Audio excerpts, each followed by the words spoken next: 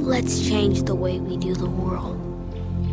Let's nurture habits that lead to better habitats and a more sustainable future for all. Get started at audubonnatureInstitute.org/action.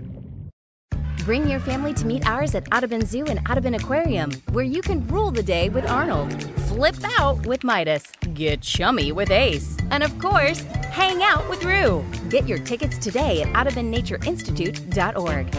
At Ochsner Hospital for Children, we understand that accidents and illnesses happen. Our 24/7 pediatric ER has you covered no matter what unexpected moments life throws your way. Visit ochsner.org/forchildren to learn more. Oh, hey, didn't see you there. Do you know what ultra premium ice cream is? Well, in order to qualify for an ultra premium ice cream, you have to have more than 16% milk fat. This is commonly described as a dense, rich, creamy, heavenly, sumptuous, decadent, indulgent ice cream. And our pals, friends, and partners over at New Orleans Ice Cream Company has the most delicious ice cream you could ever imagine. I mean, let's say Bananas Foster, go for it.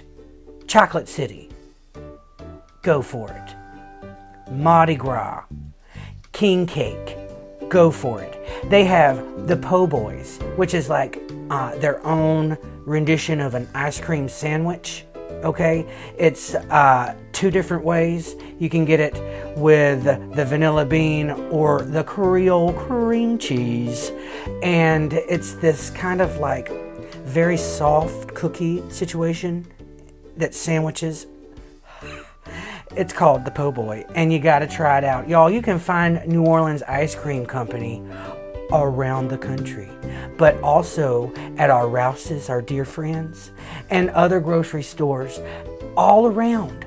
You try it out. And guess what? When you're not in New Orleans and you're trying some of that Bananas Foster or that King Cake, it'll transport you in some sort of way vicariously. NewOrleansIceCreamCompany.com. NOLA Papa is proudly sponsored by Rouse's Markets. You'll love us for more than just the low prices. Make shopping easy with pickup and delivery. Everyday low prices, unbeatable quality, family-owned delivery and pickup options. We buy local, services, catering, and bakery. And that Gentilly berry cake in that case is so fine. Oh, y'all, you know the Gentilly berry cake. Oh, find it at Rouse's Markets. We interrupt this irregular programming to say that over on our website at nolapapa.com, we have the biggest deal we've ever done, and it's half off both our books, The Secret Mermaid Review and The Adventures of Addie Underwater. You can find them all across New Orleans, Target.com, Amazon, but only at nolapapa.com can you get it signed and half off. I don't know how long it's going to be there, as to I see fit. Right now, it's good as gold. So at checkout for Addie, put in Addie50, and for The Secret Mermaid Review, put in Secret50 at checkout. And let me know when you did, okay? Just tell Nola Papa. Tag it. Hey there, NOLA Papa fans. This is Nick from Sandpiper Vacations. At Sandpiper Vacations, we specialize in making dreams come true.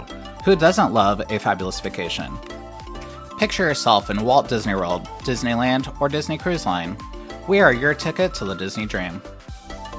But hold on, it's not just about Mickey and Minnie.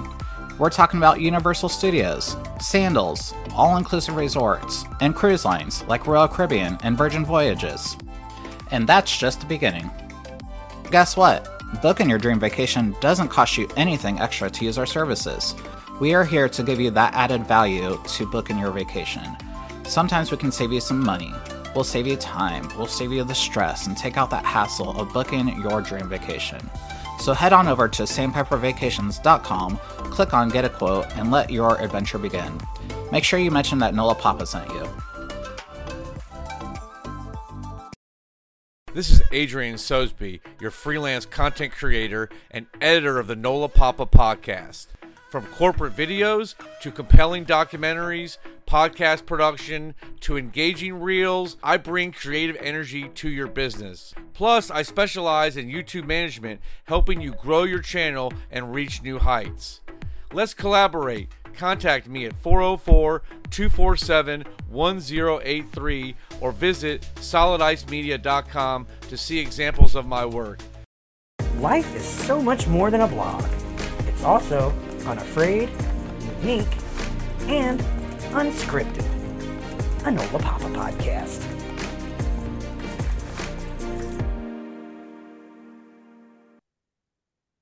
You guys, it's season 4, and it is so much fun doing this podcast because, we get to talk to not only, the leaders of New Orleans, celebrities in Hollywood, Broadway people in New York, but we have the country's leading physicians and hospital workers at Ochsner Children's Hospital.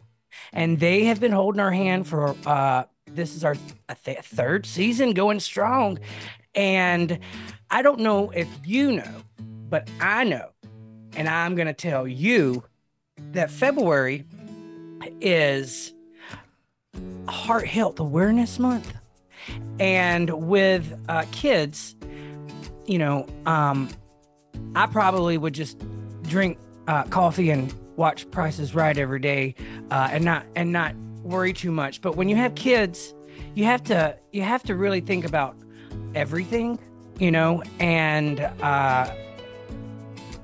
understand it. Like, you can hear it, but do you understand it? And that's what I really like about this segment with Ochsner, because it's a pediatric or hospital care worker spotlight. And we get to talk about all different sorts of things throughout the year.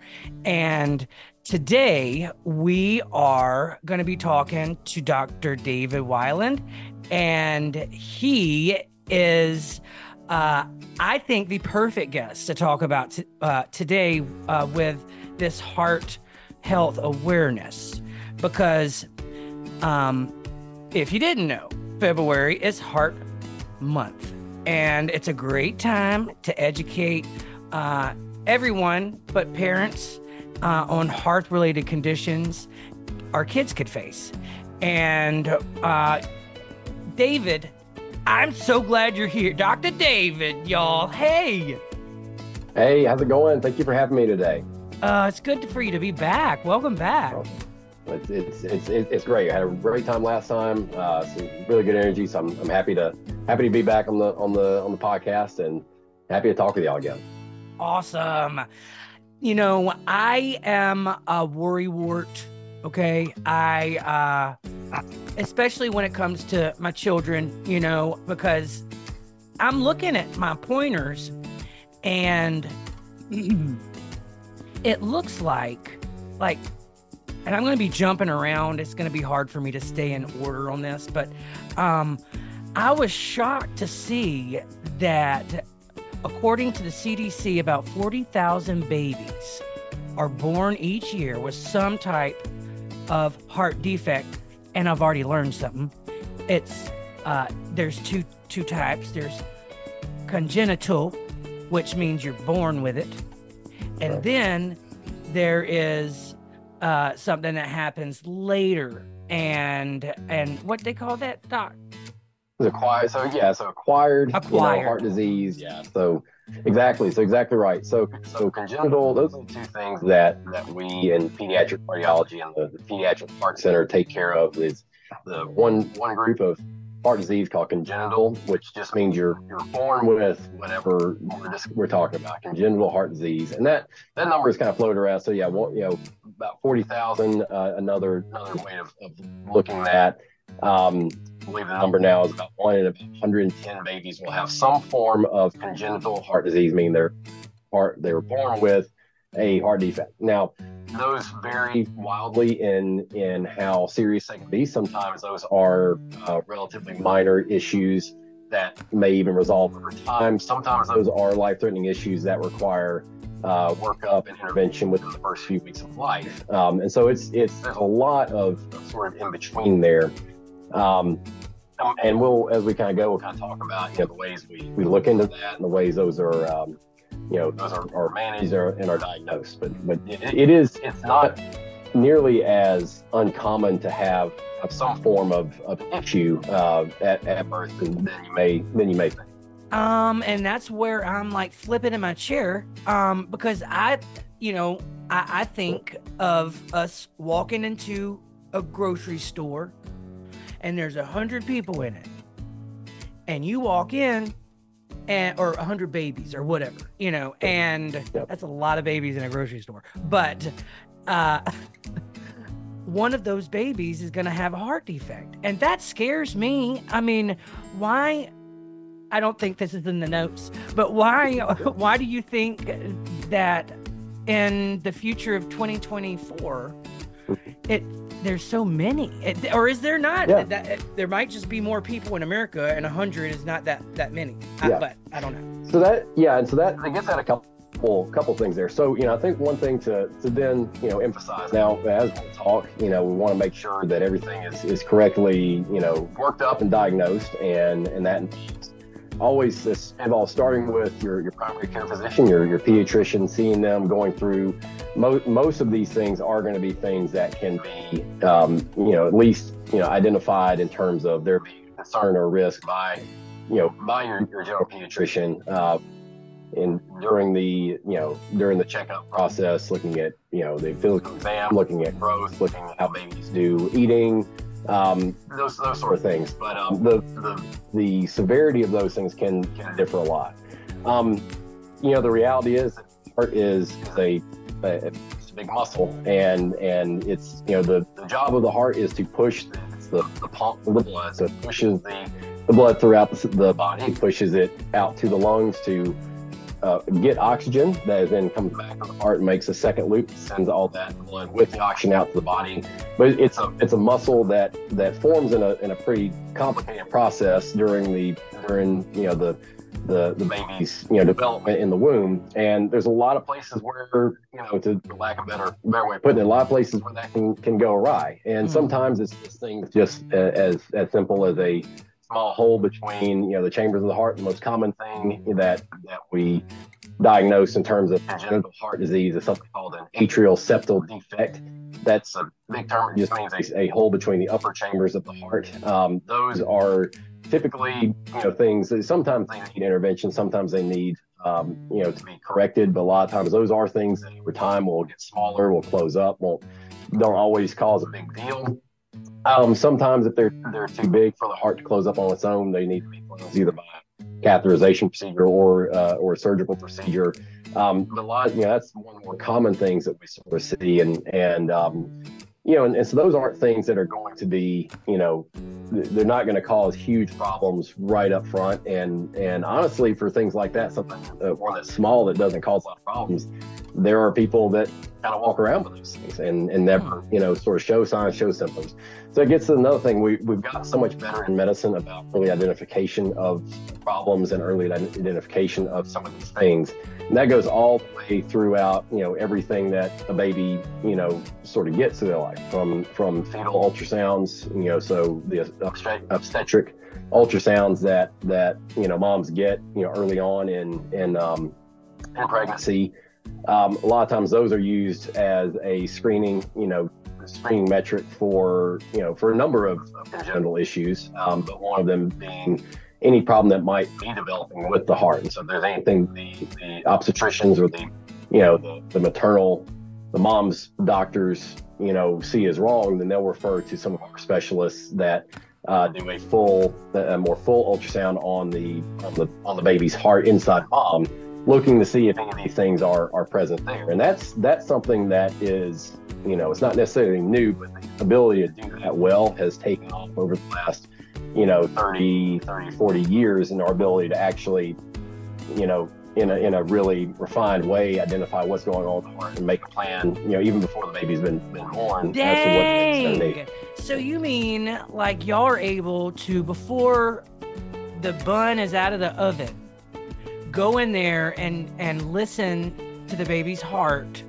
and like the beats and like the irregularities, you're able to point it out before the baby's born. So when the baby's born, like the parents can, work a plan.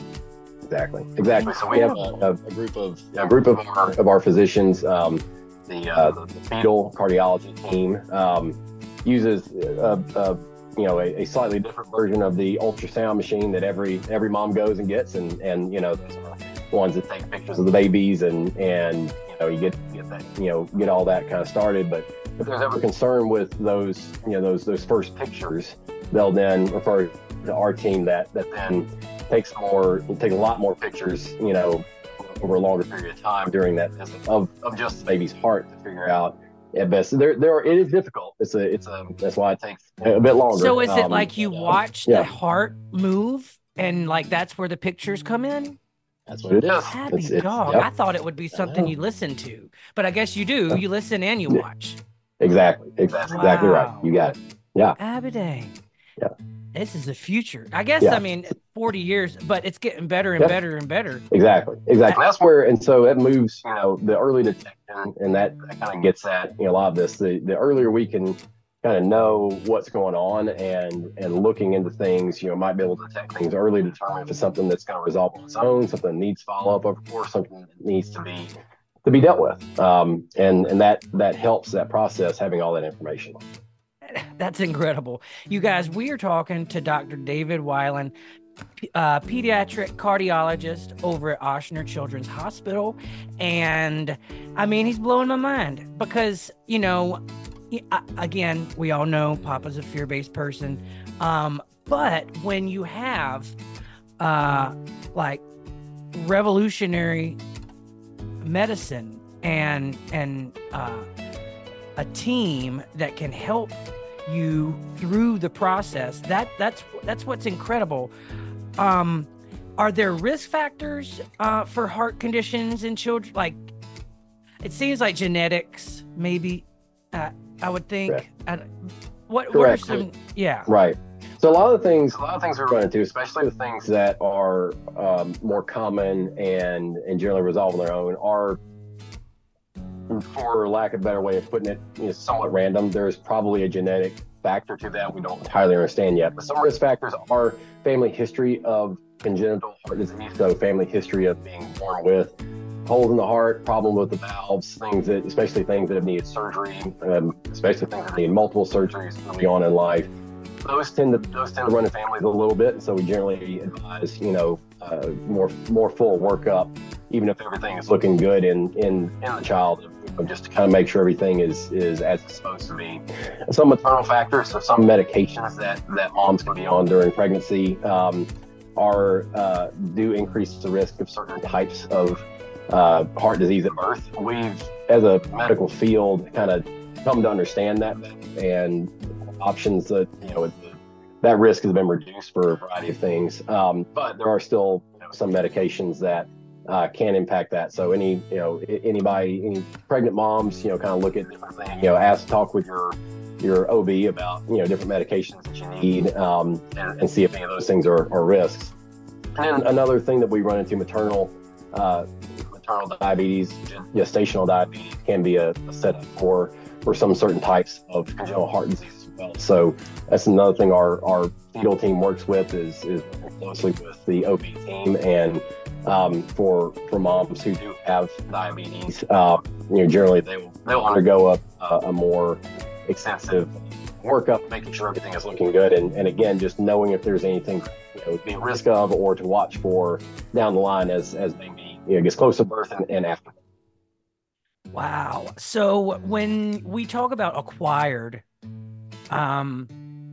effects of the heart, like, are we talking about something that happens, early on, or is it something that can even happen as like a tween?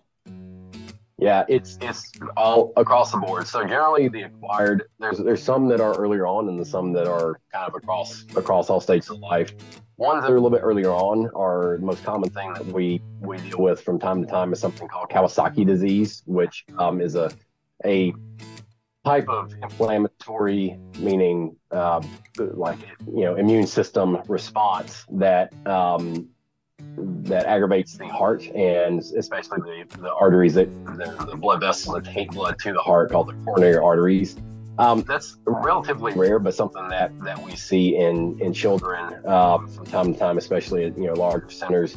And generally the signs of that are prolonged fevers that last more than 5 to 7 days without real good sort of causes. Your pediatrician can always go through some of the signs and symptoms, and that's something that all pediatricians are trained to kind of watch for and be on the lookout for. And then the other thing that's a little bit more in the younger child, so the toddler to kind of school age child, a little bit more rare in infants, but can happen.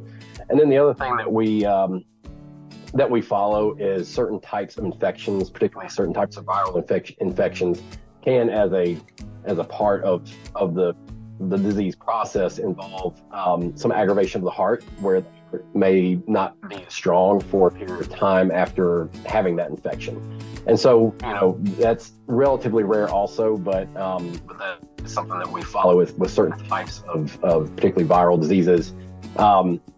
Also, especially if there's, people that have IV or intravenous lines that they have to have for a long time, there can be bacterial infections that sit on the heart.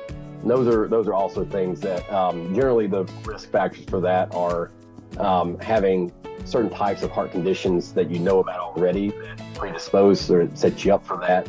But also having, if you need an intravenous line for medications or a port for medications, it raises that risk a little bit because it has an area for the bacteria to sit on in general. So those are the things that we watch for. In kids, it's overall more rare.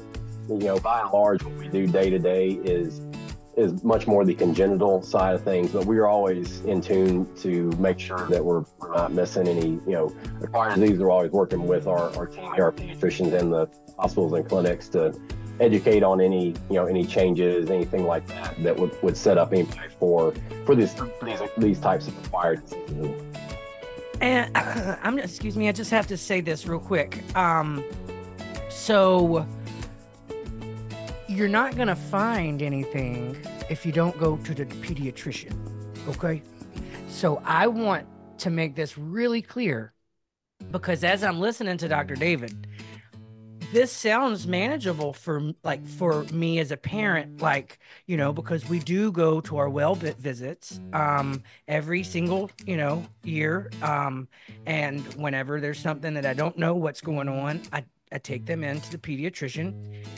And I sit here surprised, because you would be surprised too if you knew that there are a lot of parents that don't follow this, this general health precaution. Like if we're talking about the heart, and as I'm hearing him talk, it's like this big pump, okay, with all of these valves and everything in it. And it's so important to keep, that's what my brain, my lungs, my heart, those three things, but so many more, I know. But if you don't take your kid to their wellness visits, then you don't know if anything has been acquired, or you might not even know if anything is there being born.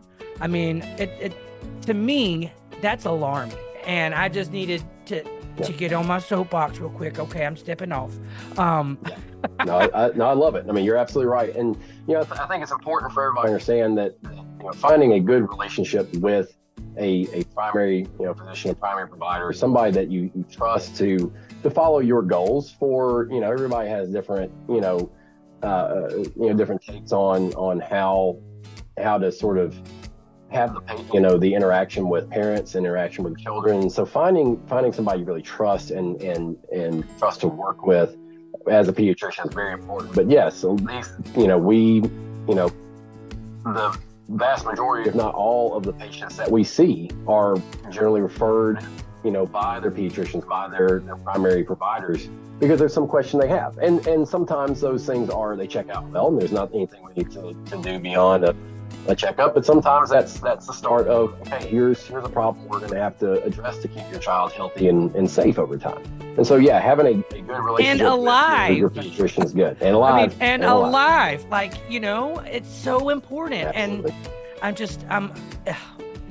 got to go to the well visits, y'all. Got to. And if you have tips for, parents, if they do have a concern about possible signs or symptoms, to me, I'm not going to read because I want to know. To me, is it the way they breathe? Yeah, it depends. So it changes a little bit over time. The first, in the early phase of infancy, one of the things, the most common issue that can happen from a congenital heart problem in infancy is, certain types of holes in the heart and certain types of problems with the valves or the arteries where they're too tight and they don't allow as much blood to go through.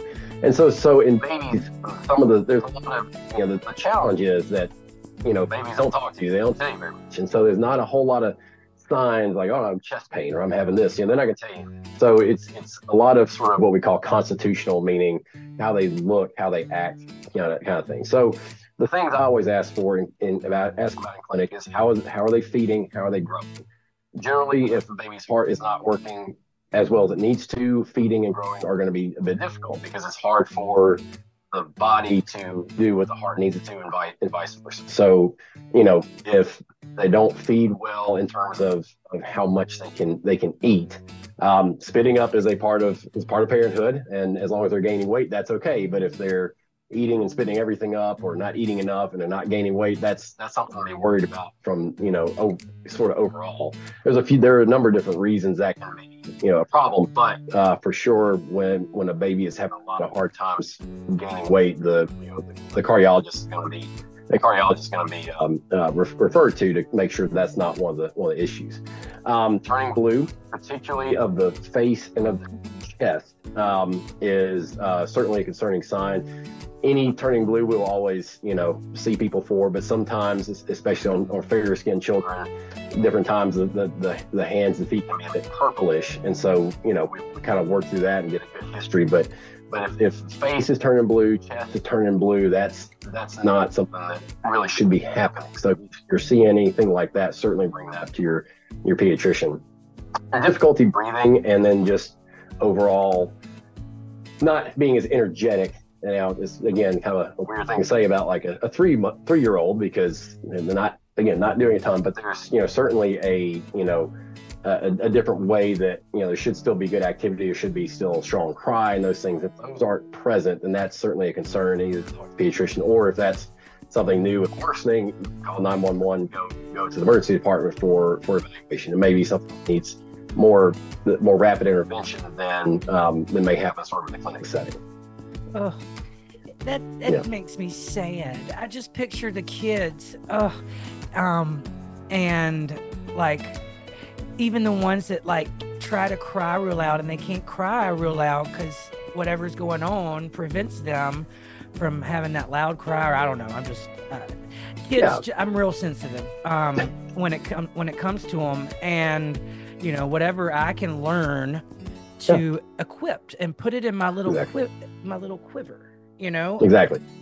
And later on in life, the things that we so later on, by later on meaning like as you get into elementary school years and things like that. One thing I didn't mention the first time around is murmurs, which is a abnormal sound that can be heard when you listen to the heart.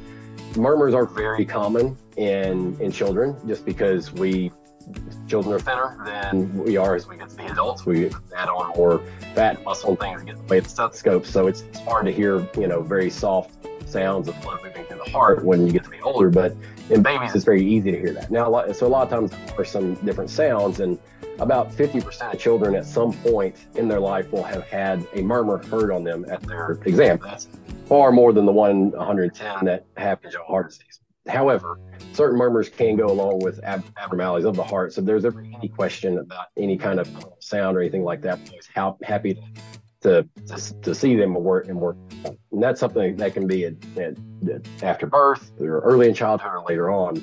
Later on, what we start to look for is signs of, first off, heart rhythm problems. So if the electrical input to the heart, the electrical, system that drives how fast or how slow the heart goes is abnormal, some different signs that will tell us that that's going on, or any signs that tell us that something is wrong with the heart muscle itself, something called cardiomyopathy, where the heart muscle is weaker than it should be. And there's some genetic reasons for that. There's some acquired reasons for that, like we talked about before. Those are kind of things that we start to look for in the in the school age child and on up. And probably the most important thing to be aware of is passing out, or syncope, as the term for it is. There are a few normal reasons for that to happen, but syncope is one of the most concerning things that we went into, because it is one of the signs. You say syncope? Syncope is passing out or fainting. Okay, so, that's a fancy word. So fainting, it is. There's a term you'll see. Sorry, it's a term you'll hear us use for, and you'll come across in the Google searches. But fainting, and again, fainting is it is a natural part of what the body does sometimes. But sometimes it is also a sign of problems with the heart and the heart rhythm. And so I've always told, pediatricians and pediatric residents that we work with, if you can't sort out what is going on with a fainting episode, you should refer to a cardiologist to make sure that's not the problem. And it isn't always, but that's certainly one of the things we look for. Other things that can be called more non-specific, meaning they can happen for a variety of reasons, the heart being one of them, is if you feel the heart rate going too fast or too slow. Chest pain, generally, chest pain is one of the things we think about as a problem that adults have with heart problems, a little bit less with children. But it is one of the things that there's a concern for that. We'll certainly sort that out.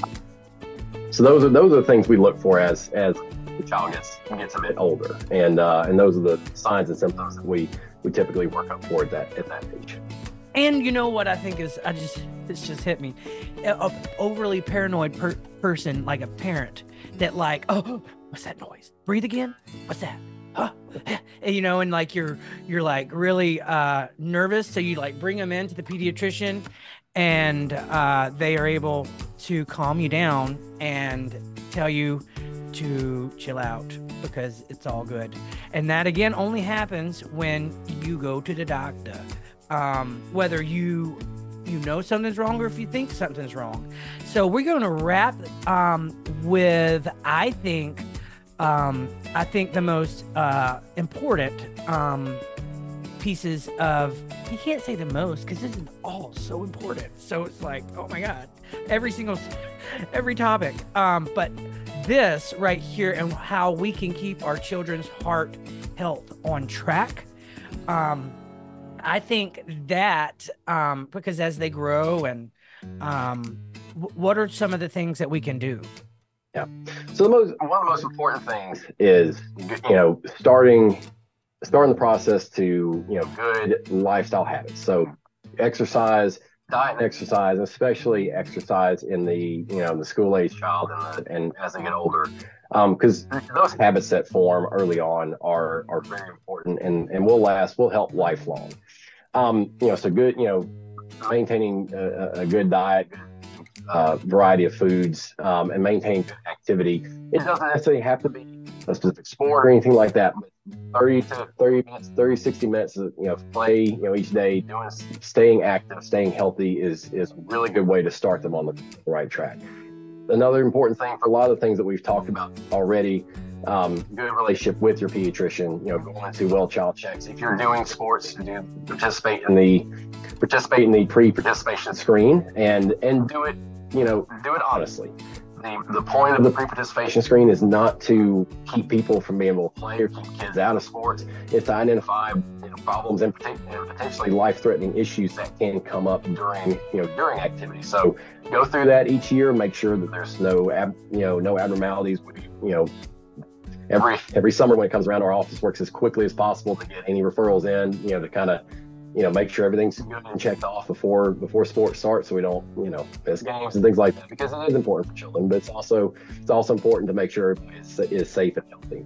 And being honest. I would say the biggest. And being honest. You have to answer it honestly. You have to get your child to answer it honestly. And that's a big part of childhood is taking ownership and taking agency of your health and making good choices. But it all does come back to good lifestyle choices, good activity, setting yourself up for success lifelong, and establishing it to be normal to go to talk to the doctor and go through things at yearly checkups and make sure things are going well.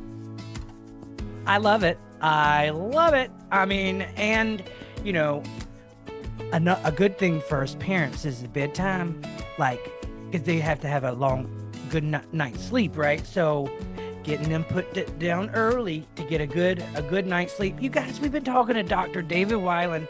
He is a cardiologist and a pediatric cardiologist over at Ochsner Children's Hospital.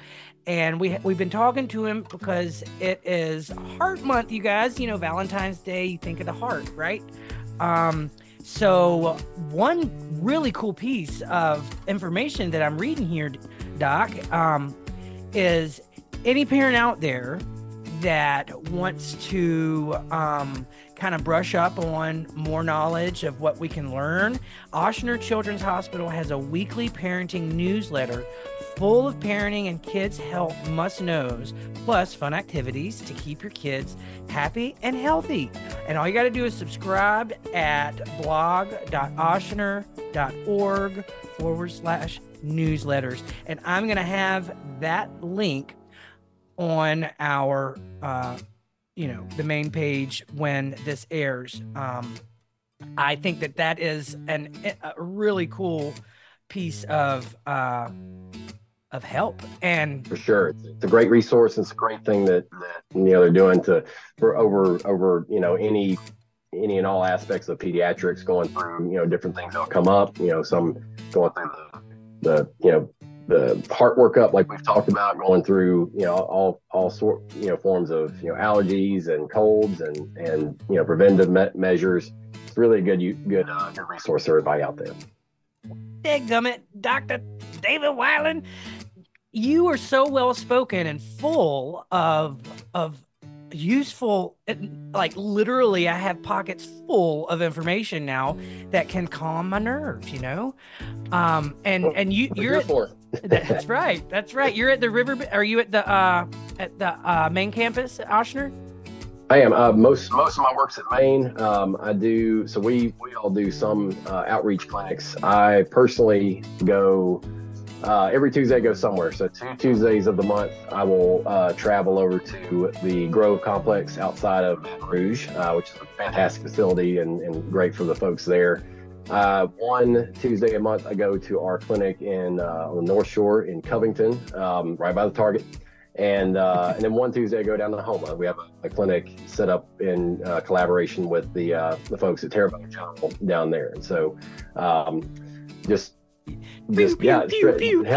Yeah, exactly. Getting out, because that way we make it easier for families. It's hard to drive, that far. You got to take the kids out of school. You got to get yourself out of work. So, we do, and then that's just me personally and my colleagues. We have clinics in, North Shore, Slidell, Hammond, Gulfport. I'm certainly going to miss a few, but we go a number of different places to try to help families out and make it easier to Lafayette, Monroe as well. So make it easier for folks to come see us and to get to you, right? And get things. Exactly. That's incredible, because transportation a lot of times is the biggest preventer. That's right. Right.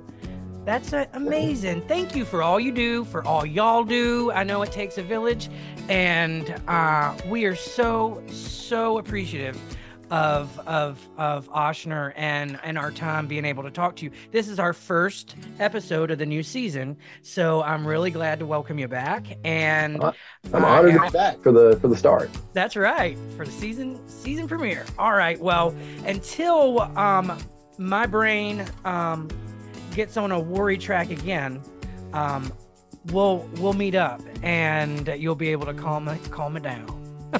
Be here for you when that time comes, for sure. Incredible. Doc, thank you so much. And from our family to y'all's, Nola love. Thank you. Oh, hey, how y'all doing? Are you in the market to buy or sell your home? Or perhaps you're a landlord looking for a top-notch property management service? Well, if that's the case, Steph has got you covered, baby. She is a top-notch performing agent with over 12 years of experience and dedication to providing the best possible service to her clients. She has a niche for understanding her clients' unique needs and finding their perfect place to call home. For sellers, she creates a custom marketing plan that highlights the unique features of the home to get it sold quickly and efficiently. For landlords, she offers top-notch property management services, maximizing investment potential. With Stephanie's knowledge of the market, passion for real estate, feisty for life, and commitment to exceptional service, you can trust that you're in good hands. And trust it, Papa says it. For all your real estate needs, call Steph. So just find her at realestatewithsteph.com. realestatewithsteph.com. At Ochsner Hospital for Children, we understand that accidents and illnesses happen. Our 24/7 pediatric ER has you covered no matter what unexpected moments life throws your way. Visit ochsner.org/4children to learn more. Well, hello, NOLA Papa listeners. I'm Rob Scheer, and I'm the founder of Comfort Cases. As many as you may know, foster care can be a very difficult time. It can be uncertain journeys for every child who enters, and we all must understand that children enter foster care because of choices other people made. I would really love for each and every one of you to visit comfortcases.org to find out how you can truly get involved, whether it's going through volunteering at one of our national centers, or whether maybe you might do a drive or a packing party. There's a way for each and every one of us to make a difference in every single child who enters foster care. You know, together we can give these kids hope, dignity, and we can give them a source that we can... Together, we can give these kids hope, dignity, and love, because isn't that what each and every one of us want? So please, listen to NOLA Papas, and I know you're all good humans, and I know that you're going to visit comfortcases.org. Take care.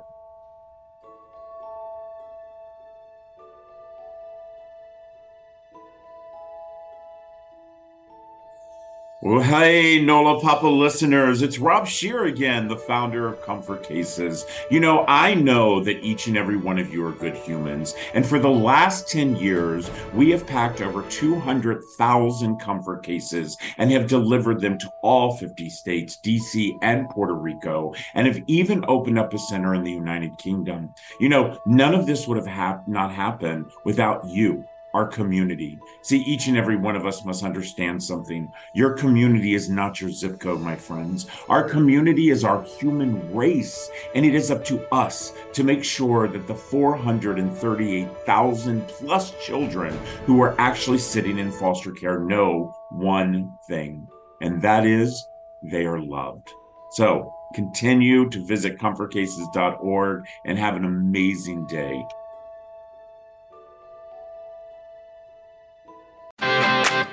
Hey everyone, Brian Rosenberg here, founder of Gays with Kids. I have exciting news for those hoping to become dads. Until now, determining your best path to fatherhood and then trying to wrap your head around all the moving parts could best be described as overwhelming, complicated, and sometimes downright baffling. But not anymore. In early February, we're launching GWK Academy, a specialized program created specifically for queer men looking to become dads. GWK Academy should be the very first stop on your journey to fatherhood. First, we'll help you determine your best path to fatherhood. Then, whether you choose surrogacy, adoption, or foster care, we'll give you the information, the resources, and the connections you need so you can launch your own journey feeling prepared, knowledgeable, and confident. So be on the lookout for our official launch announcement at gayswithkids.com, and make sure you're following us on social media at Gays with Kids. You you got itchy, dry, rashy skin? Need an ointment that'll give you relief? Pink Salve, Pinxav, Pink Salve soothes, heals, and protects your whole family's skin from eczema, chafing, and diaper rash too, and not to mention the acne. Support this LGBTQ plus women-owned family business, and it'll be the best rash decision you'll ever make. And if you go to pinksalve.com, Pinxav.com, you can get 10% off your next order if you use NOLA Papa. Get that keyword, NOLA Papa. Pink Salve, y'all.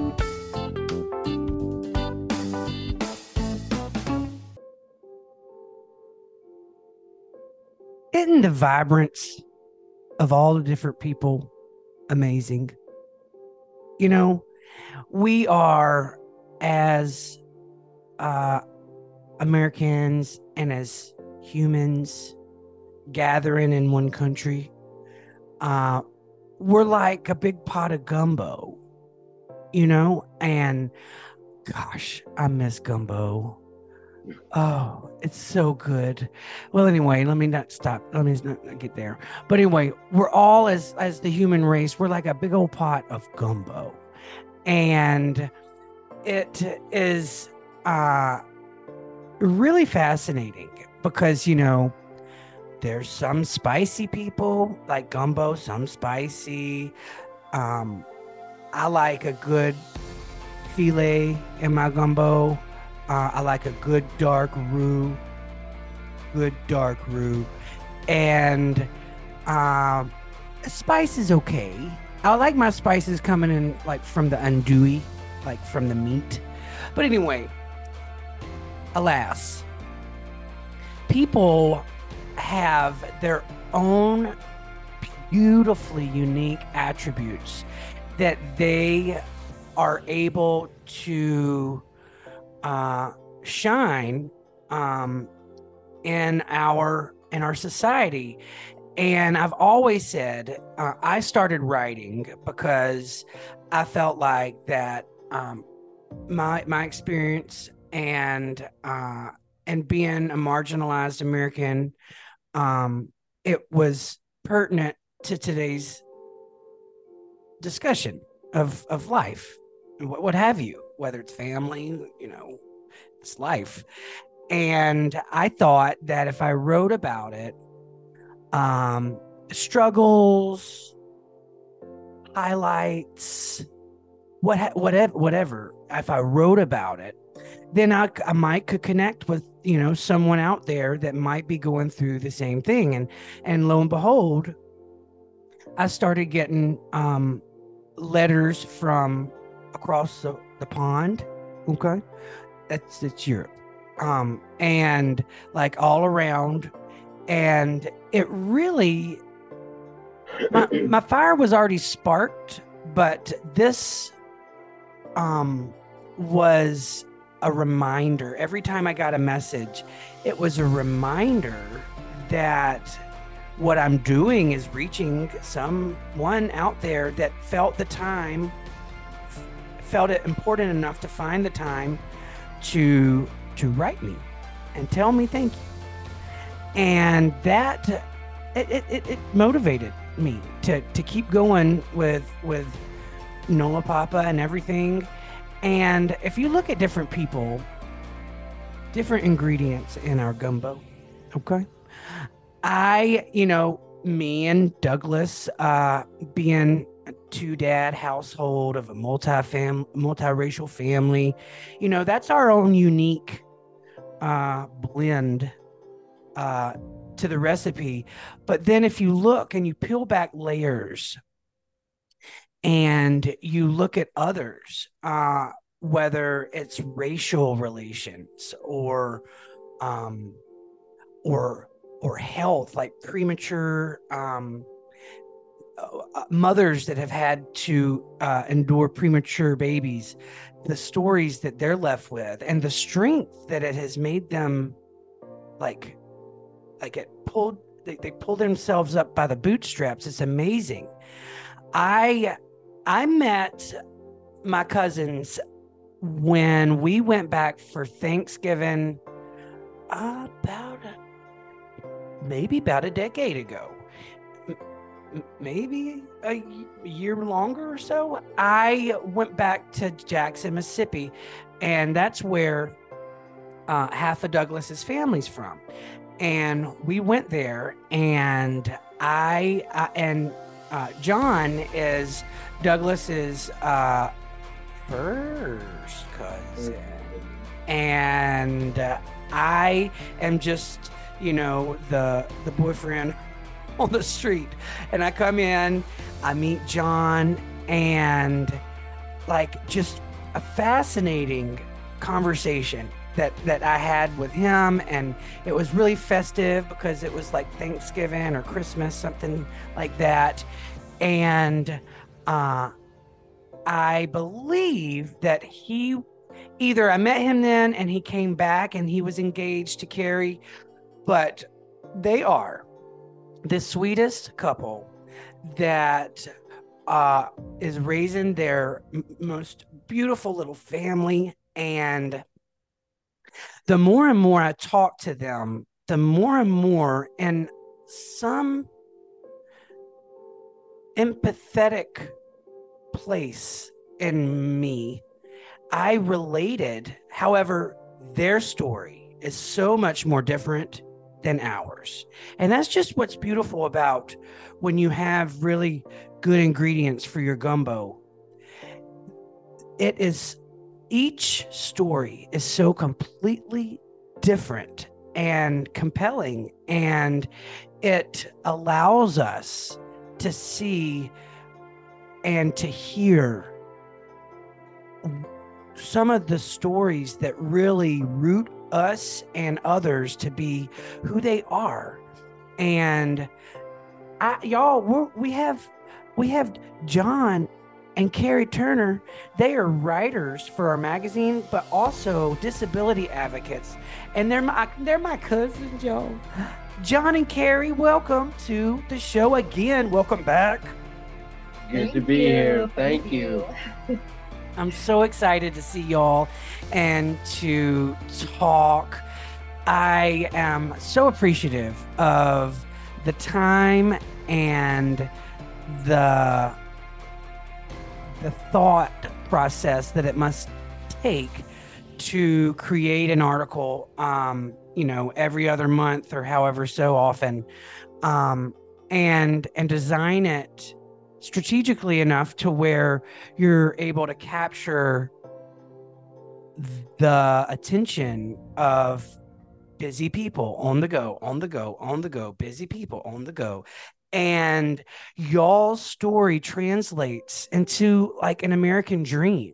It really does. And I would love for you, John, to tell me, the audience, in this big pot of gumbo, Right. what do you like? What do you like in your gumbo? What would you be? I like a lot of spice. Yes. I love humor. I like things that are out of the ordinary. And that's one of the reasons I love Carrie so much, because she is anything but ordinary. And I mean that in the best sense of the way I can say it. Absolutely. When we first met, we met first in a professional capacity back in 2007. 2007, yeah. We were both working. I had a story published on a online website that she was editing, and she edited the story. And so we met back then professionally, and then in 2012, I took it to a little more personal level, and we kind of started connecting personally on Facebook, and that kind of grew into romance, and then eventually to a marriage and parenthood and all that. So that's kind of how that started. I love y'all's the way you captured her. I'm not sure if he swooned you, Carrie, but like to see the beginning of a relationship and then have it blossom. And because I was more like you, Carrie, like with Douglas, like I was, the girly one. and Douglas kind of like came in and swept me off my feet. So John, when you say you were a writer, but in the beginning you were an actor, right? Right. I went to college at Southern Miss and studied acting and music. Then shortly after college, I moved to upstate New York in the Syracuse area, near where you are now, actually, to work for a children's theater. But in 2002, I was mugged and assaulted, and I got beat up really bad, and I got a brain injury from that attack. So I became disabled, could no longer perform, so I became a writer. At the same time, I was a very active, very bad alcoholic, and ended up getting sober in 2012, not long before I met Carrie. And yeah, so I became a writer. I wrote several stories prior to getting sober, and then Carrie, once I did get sober, part of our courtship was her helping me put all these stories together into a book. That was part of the whole courtship process. It was great. And that is The Diary of a Gimp? Confessions. How do you say it? What's the name of it? Confessions of a Gimp. Yes. Available on Amazon or wherever you buy your books. So that's a sharp right turn for anyone that's going in a direction, how old were you? When the attack happened, you mean? Yeah, yes. I'm 32. How old? 32. Okay, gotcha. What a drastic change of events. How long did it take you from going from an actor on stage to being comfortable in writing? Because those are two, I guess they're very personal, but then writing, like getting it out of your head onto paper, how long did it take you to do that? Well, I was in the hospital for 6 years, first hospital, then a rehab facility, altogether for about 6 or 7 months. And I came home from the hospital, I was severely depressed because I wasn't sure what I was going to do with my life. My career was over as an actor and performer, so I wasn't really sure what I was going to do. So for about a year, I did nothing but cry. And then my mom bought me a computer, and I was in a huge funk, and what I decided to do was write a short story about my attack and the aftermath on my brand new computer. So I did that, and that story was called Confessions of a Gimp. It was the beginning of everything. I got a really good response to it. And writing and acting, it's all kind of storytelling, And being from the South, I grew up, my mother's a fantastic writer too, so I grew up sort of in that vein, So, my philosophy now is if you can't do it, write about it, that's kind of how that happened. I wrote about the attack and everything and got some really good reception to that story. So over the next few years, I wrote I think it was 20 stories overall. Something like that, yeah. About 20 short stories about things that happened in my life overall. So that's kind of how that happened. Amazing. Okay, so you were able to shift gears and, could be one of the darkest times in your life, possibly. And you not only pushed out one short story, the first one, but it was like each time you got inspired, you write another one. And then you put them all into a collection. Right. That's right. But writing that first story really expelled a lot of those demons for me that had happened because of my attack and everything, and kind of gave me a new lease on life.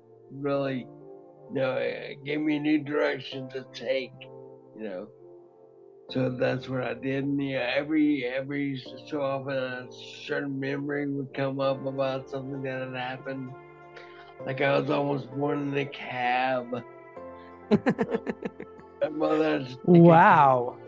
To the hospital when she was having me, and it was sad. And I fell down some stairs when I was 18. That all sorts of different things. Funny things that happened during my life. I write about them, and I had a blast doing it. It was a lot of fun to relive those memories. I love how you spin humor into it. It's like a web of different, I want to say Along Came a Spider. Isn't it called Along Came a Spider from Aunt Jane? She had a short story about a spider. A children's book called Have You Ever Apologized? That's it. Have you ever apologized to a spider? We're talking about John's mom, and we have it on our bookshelf now. I love how it starts at home. I sound like a stuck record, don't I, y'all? It starts at home, and you could bet your bottom dollar that Aunt Jane inspired John to be the writer he is today. And what is even more fascinating is if you keep peeling layers back to these ingredients, okay? Because this is a mighty fine pot of gumbo. Then in 2012, John, did you say you met Carrie, or was that when you kicked it up to another level? That's when I kicked it out to the personal. Okay, so when you originally met Carrie, that was back in when? 2007. Carrie, I'll let you take 2007. That was the professional connection where I was working on a magazine. John had submitted a story. One of the stories that I'd written about my life, about being pretending to be blind on a plane, so I'd get good attention from the flight crew. But it was wow. Bacon. True story? True So story. you just leaned into it. Wow. When I was getting on the plane, they thought I was blind because I had sunglasses on and I had a cane, and they assumed I was blind, so I just went with it. Being an actor, I pretended I was blind the entire flight, and they opened my snacks for me, helped me to the bathroom. And then when the flight landed, everybody got off the plane. I took my sunglasses off, and I made sure I made eye contact with them, and every member of the flight crew as I was leaving, boy, were they pissed. You looked at them, what fun. But you were still handicapped though, right? Or is this before? Oh, yeah. I think that's part of the whole mistaken identity, is that they thought I was blind because I was walking with a cane and had sunglasses on. Yeah. So. But it's also a good example of how ignorant people can be about disability. I'm going to just jump in there. Love the pivot, Carrie. I love the pivot. Like, John may have been wearing sunglasses, but his cane is, I mean, a white cane that a blind person uses is also a mobility device, but it's of a different nature. It's not a cane for walking. It's to assist with like orientation and mobility, they call it, that I understand. So obviously it was not a white cane. Right. But they just assumed that this disabled guy that had sunglasses on must be blind, right? Not very helpful assumption, right? So Right. like I remember reading the story. I did not know John at the time. Of course, I thought it was a hilarious story, bringing my own disability spice to it all, if you want to continue with you. But you know, there are so many. I find a lot of opportunities as a disabled person in my daily life to kind of, like you call it shining a light, but in this context, it's also sort of like jokes on you, non-disabled people, Right. about how do we, you know, because people have a tendency to look at disabled people and be like, how do you do that when we're just doing what's normal for us? Wow. Okay. So to peel it back even more, back in 2007, y'all met professionally. Where did y'all meet, Carrie? It was online. Is this online magazine that I was working for at the time? It still exists. It's called Breath and Shadow Journal of Disability Arts and Culture, and it's published by an organization actually in Maine. Okay. I think it's a nonprofit called Ability Maine, and they have a partnership with another organization called Resources for Organizing and Social Change, ROSC, and they publish this Breath and Shadow online journal of disability arts and culture. And that was a writing opportunity that I pursued. Like I applied to be on the editorial board and stuff like that. I was a young writer at the time. Like I said, did not know John, but as a result of working on that just via email, you know, we had a pleasant time, you know, professional, pleasant banter, whatever, but did not know each other, had never seen each other, but then linked up on Facebook after that. And I think that's where things started to kind of develop for John, where he became... What's beautifully unique about this is, Carrie, so you are an advocate for disability. It sounds like that it's been there for a long time. You writing for publications and such. Tell us a little bit about your personal story. Okay, so apart from my involvement with John, or just going back a little bit further, I think it's important to note one of the most important things is that unlike John, I did not become disabled. I have cerebral palsy. I've had it all my life. And so, you know, growing up from a child as a disabled person is a much different experience, if you'll, you know, allow me to say so, sure. John, from growing up as, you know, class clown, quarterback of the football team, very, you know, accomplished actor, you know, and then having this terrible tragedy happen in your life. And it's, you know, you can look at that as, you know, a tragedy, a difficulty, as it was, that nobody should have to suffer such an attack.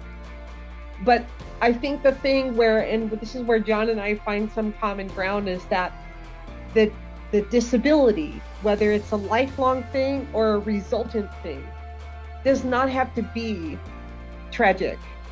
You know, like, yes, it's unfortunate that, you know, those things happen. There's suffering involved in, you know, any type of physical injury, this kind of thing. So in that sense, our experiences are very different.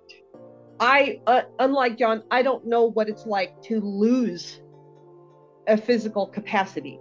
I'm sure as I age and these kinds of things, you know, we all go through this kind of stuff, but it's, you know, it's a much different experience. How it's similar though, is that, you know, growing up as a disabled person, I was automatically seen as less capable of less, worth less.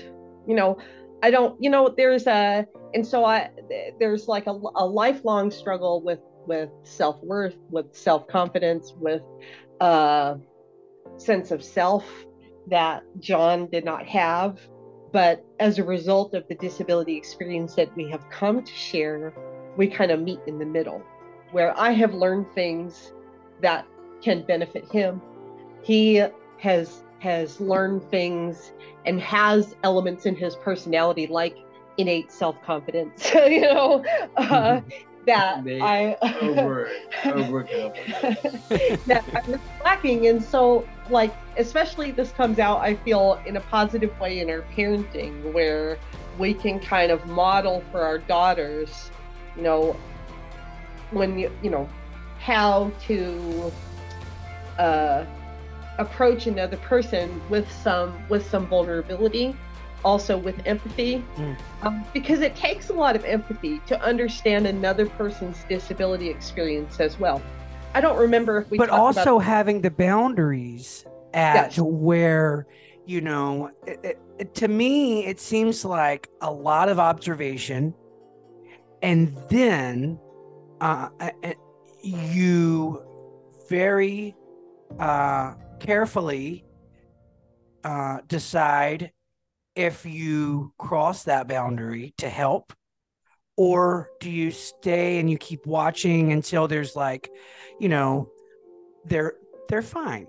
Because a lot of people just rush in to be like this cavalier knight on a white horse, and that's not really where we it's sometimes doing more harm than good. What do you think about that? It's definitely harmful, and I know that we talked about this last time, that really when you offer to help someone, I think it's very ingrained in most people in polite interactions in day-to-day life. Can I help you? Do you need help? This kind of thing. But when you are asking that, it's really asking consent to help the other person. Yes. And I think that I've said this last time, I'll say it again because it's really important, and it's not something that I learned a long time ago. It's a relatively recent insight, and it came with parenting. That, even when I ask my daughters, can I help you off the potty or something like that, kids are very forthright in saying, no, I want to do it myself, and it's really important. And so I probably default to letting them do a little too much for themselves, but it's also like, they're not disabled. I kind of know they can. And a lot of things that I do help them with, like putting on their clothes and stuff like that, depend on them being able to do things that I am not or have never been able to do. Like, oh, you want help with your leggings? Okay, pick up your leg.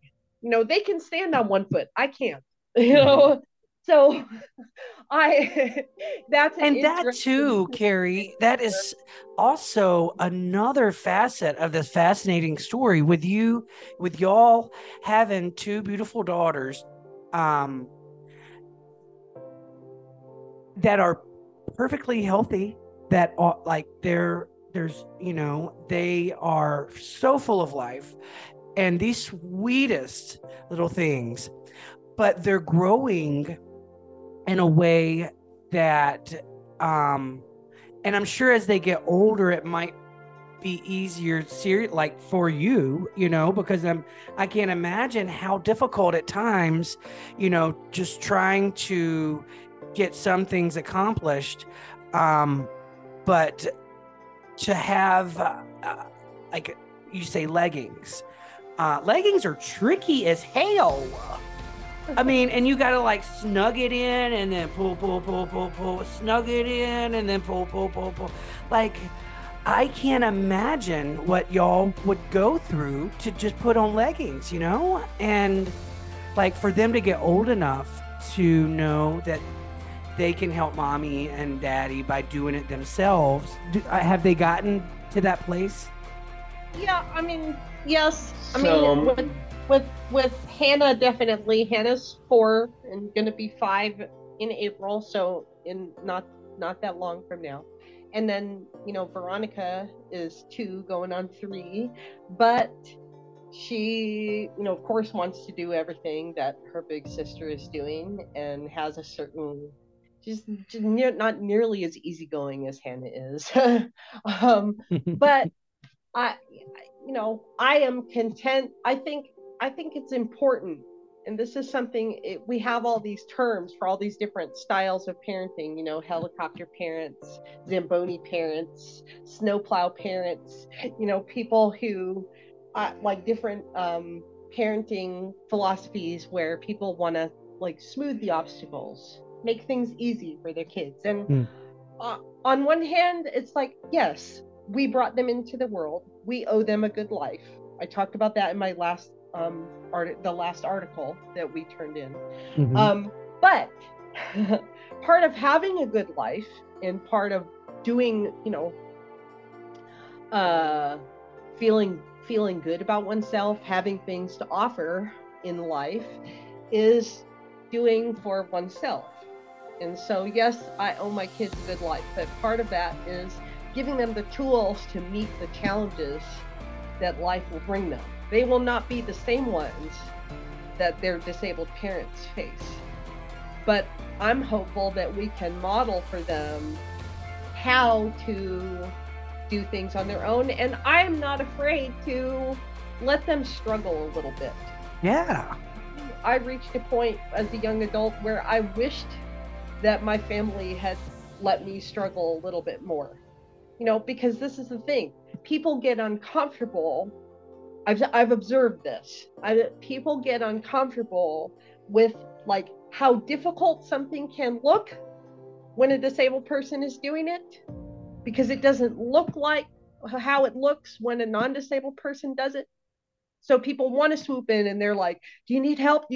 And the fact is, we are doing what works for us, and it's okay. Right. And it may look hard to you, but it's not hard for us because we're doing it the way we know how to do it. Right. So that's Are you able to, like, if there's someone swooping in that needs to fly away, like, do you say, shoot? No, I don't know, not shoot, but I mean, do you say, oh, I'm good, I got it, I got this? We kind of have a term for those people. They're called helpy help. Helpy helpers. Helpy helpers. They come in and a lot of people, I was going to say that a lot of people just decide rather than asking, decide that they're going to help because that's how they think, and they believe they are doing the right thing when they're not. Right. They just start doing things and they say, no, we're okay, and then so when they ask for help and we don't need it, we're just, And sometimes it's been a learning process for me to say, get the hell away from me, you weirdo. Yeah.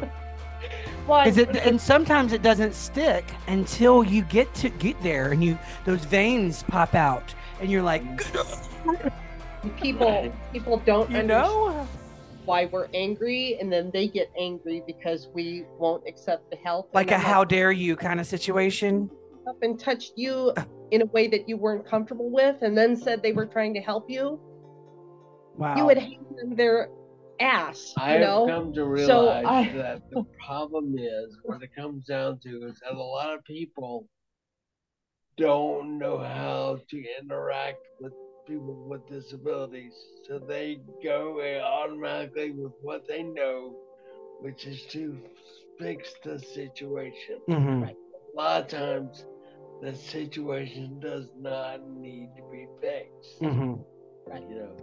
So I want to ask you this, y'all, as we are welcoming a new year, and this is a good pivot too, Carrie. We're welcoming a brand new year. It's going to be filled with, uncertain times of love and trying moments. I question y'all this. Having a family of my own too, with, three wild circus animals. How can I present to them? Because everything starts at home. I've already said that. I already said that once this time. But it starts at home. And empathy is not an emotion that you're born with. It's something that you are taught. And how do you think is the best scenario to teach our littles at home, because it starts at home, to be empathetically patient when it comes to watching and observing others with disabilities in public, and for them to understand it, and for them not to be pushy over time, because pushy helpers, that was taught at home, and it's today is, it's 2024, and we need to teach others that, I think, a patience, like being patient in the moment and not rushing into something. What do you think? I want to address, because to me I think it can be more complex than like two halves of a whole when you look at disability, especially from the outside, like looking at, or any type of disability experience that you don't share. There's the awareness part where, yes, you need to pay attention, you need to learn, but there's also the acceptance part. And I don't think we're there yet in terms of kind of building that bridge. Like it's where, yeah, okay, you might have like a disability sensitivity training at work, or an assembly at school, or your child may have, one of your kids or all your kids or whoever may have a disabled friend in their class or whatever.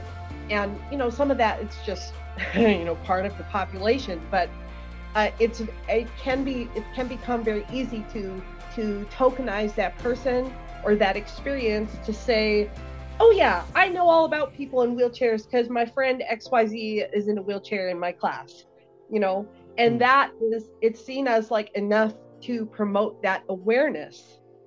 But that person, I'm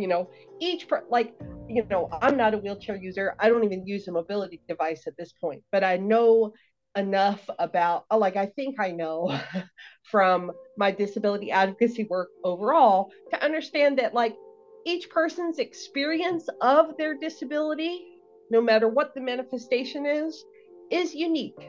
Mm-hmm. So the way each person talks about their disability, the way each person feels about their disability, the way each person, I don't want to paint with too broad a brush, but just living daily life. I cannot look at a wheelchair using person and say, okay, I know this person lives this way because they use a wheelchair. Right. I would have to actually talk to that person. And not just ask them a bunch of questions to check a bunch of boxes, And that's where compassion comes from. Because there's empathy, but then compassion, I think it's like you want to talk to the person for them to give you their direct response that applies to their life. And when you neglect from allowing that to happen, then the whole compassion point is just null. Right. One, I think people want to be comfortable with different people. So I think sometimes they kind of go for the jugular. I've had people ask me point blank, no intro, nothing. They're like, what's the name of your condition? I'm like, could you please ask my name first before we get started? Mm-hmm. I think because we are wired to look for differences. And I've read things about this, the way the brain works and the way the brain discerns a threat, credible or not. If it's something different, you're going to notice. And at some level, you can't help that. Mm-hmm. I've stared at people who walk different, look different, whatever. It's just it's a neurological. That's something. I'm sorry for interrupting. This sounds primeval. This sounds like it's something that is instinct into our, like, before we were human. Like when someone walks in and there's a threat, like, and it's not like you're trying to, like, you can go beat them up, but or anything like that. I think it's like a human mechanism. Could it be that it's like you are observing every, living body in here, and what could be a threat, what could not be a threat, and it's almost like wolves. You know what I mean? Yeah, I think it goes back. I think I touched on it in the first article in the NOLA Papa magazine that we did. And when I say threat, it's not necessarily something dangerous. Just, right. We all experience threats to our worldview, threats to our feelings, threats, where we get kind of shaken awake, or Yes. a new idea, or a new experience that can, even if it's not something hurtful or difficult, it's, oh wow, I never thought about that before. That's weird, And I think most of those things, especially when it comes to disability, it's a good thing, because to teach the kids not just to accept, but also to embrace that difference, to understand that, like, John and I may have different disability experiences, but we are also interested in each other's experience. Want to know more. It's something that for us enriches our lives, makes them interesting. This is so fascinating. You guys, we are talking to writers and disability advocates, Carrie and John Turner. They write an article in our column, NOLA Papa Now, but also their story of the origins of their family, and how John met Carrie, and how she pushed him to become a better person, probably every day, I would bet, but also in 2012 to kick addiction, and to have their stories even get brighter by each birth of their daughter. Like, it's amazing, and it allows me, not only as a dad, but as a compassionate and empathetic human on earth,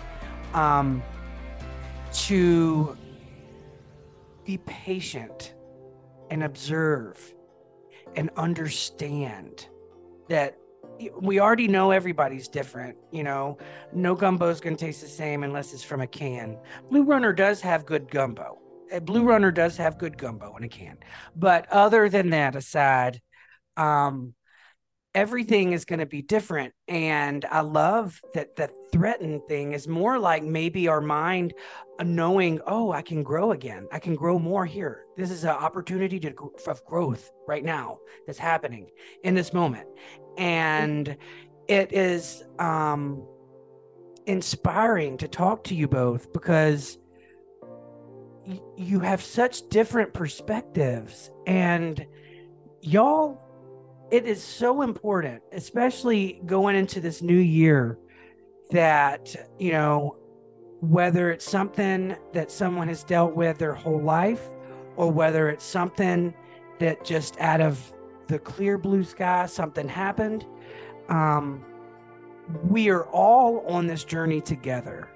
And the more we can understand not only where we're going, but a little bit about where someone else is going, then I think that really helps with a smooth process of a growth and learning experiment. I mean, and I want to say this with y'all in closing, with 2024 upon us, what do you give our audience to put in their pocket and maybe pull out somewhere down the road in this new year, what would you say to them? I would say, if I had to put it in a sentence, I would say, when you see someone different, take an interest. Know their name before you ask their condition. Yeah, come on. Example, but just don't look at it as, it's kind of like how I have a writer friend who talked about when she was going through the birth of one of her children, her, I think, doula or whoever was coaching her through her labor said, I want you to think of the pain not as pain, but as an interesting sensation. And that's always kind of stuck with me, where like people need to understand that like our life experiences, the life experience of being disabled, is not, and does not always have to be, is not by definition a painful and difficult life experience. It has that, just like all our lives have that, but it also has beauty and intrigue and romance and art and all these things. And so take an interest. Whatever you think you see, there's always more to it. I love that. John, what about your piece to put in a pocket? Well, Carrie kind of touched on this, and I guess, it's kind of in the same vein though, that there's something I know. I'm a recovering alcoholic. Part of our recovery program, there's something called the pause. And what the pause is like, instead of flying off the handle when something bothers you, pause, think about it before you do what you're gonna do, or before you commit to something. When you see somebody that's different as well, pause, think, and then interact with them. Like Carrie was saying, I think that's gonna be really helpful. I know it's been a learning experience for me personally. Wow. I love that. And, I was just thinking, there's gumbo that, sometimes has okra in it. I don't like okra in my gumbo, and there's nothing I can do about that, is there? Except take the okra out and enjoy your gumbo. I don't like tomatoes in my gumbo. Some people like it. That's not for everyone. But in closing, we could all enjoy our gumbo a little more if we understood what makes a gumbo as delicious as it is. And it is the ingredients aside from the okra. And then you can enjoy it. I'm just kidding. Some people like okra. I mean, whatever. To each his own. Y'all, this is our family. We're talking to John and Carrie Turner. Oh, the sweetest people. I can't wait to see y'all. I can't wait to see y'all and those babies. Christmas time.